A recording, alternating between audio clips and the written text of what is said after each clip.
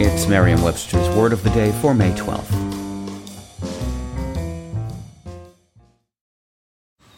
Man, that sunset is gorgeous. Grill, patio, sunset. Hard to get better than that. Unless you're browsing Carvana's inventory while you soak it all in. Oh, burger time.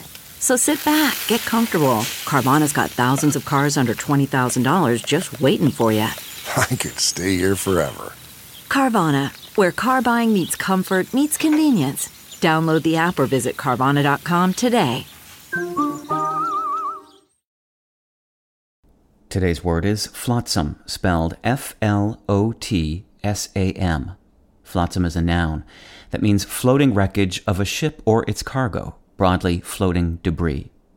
It can also mean a floating population, as of emigrants or castaways, or miscellaneous or unimportant material. Flotsam can also mean, more broadly, debris or remains. Here's the word used in a sentence from the Columbia Basin Herald by Cheryl Schweitzer.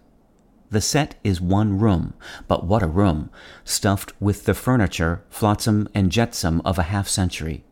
And it's not like the stage crew could go out and rent a lot of 1930s-era furniture, so the company has borrowed furniture from local residents for the duration of the play.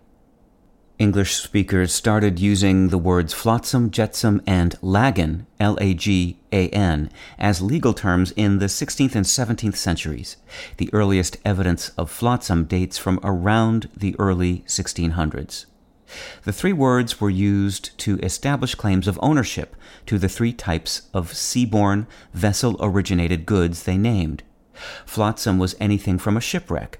The word comes from the Old French flotter, meaning to float. Jetsam and lagan were items thrown overboard to lighten a ship.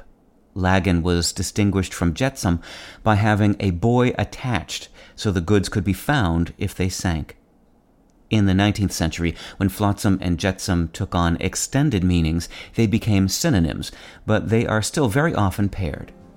With your Word of the Day, I'm Peter Sokolowski. Visit Merriam-Webster.com today for definitions, wordplay, and trending word lookups.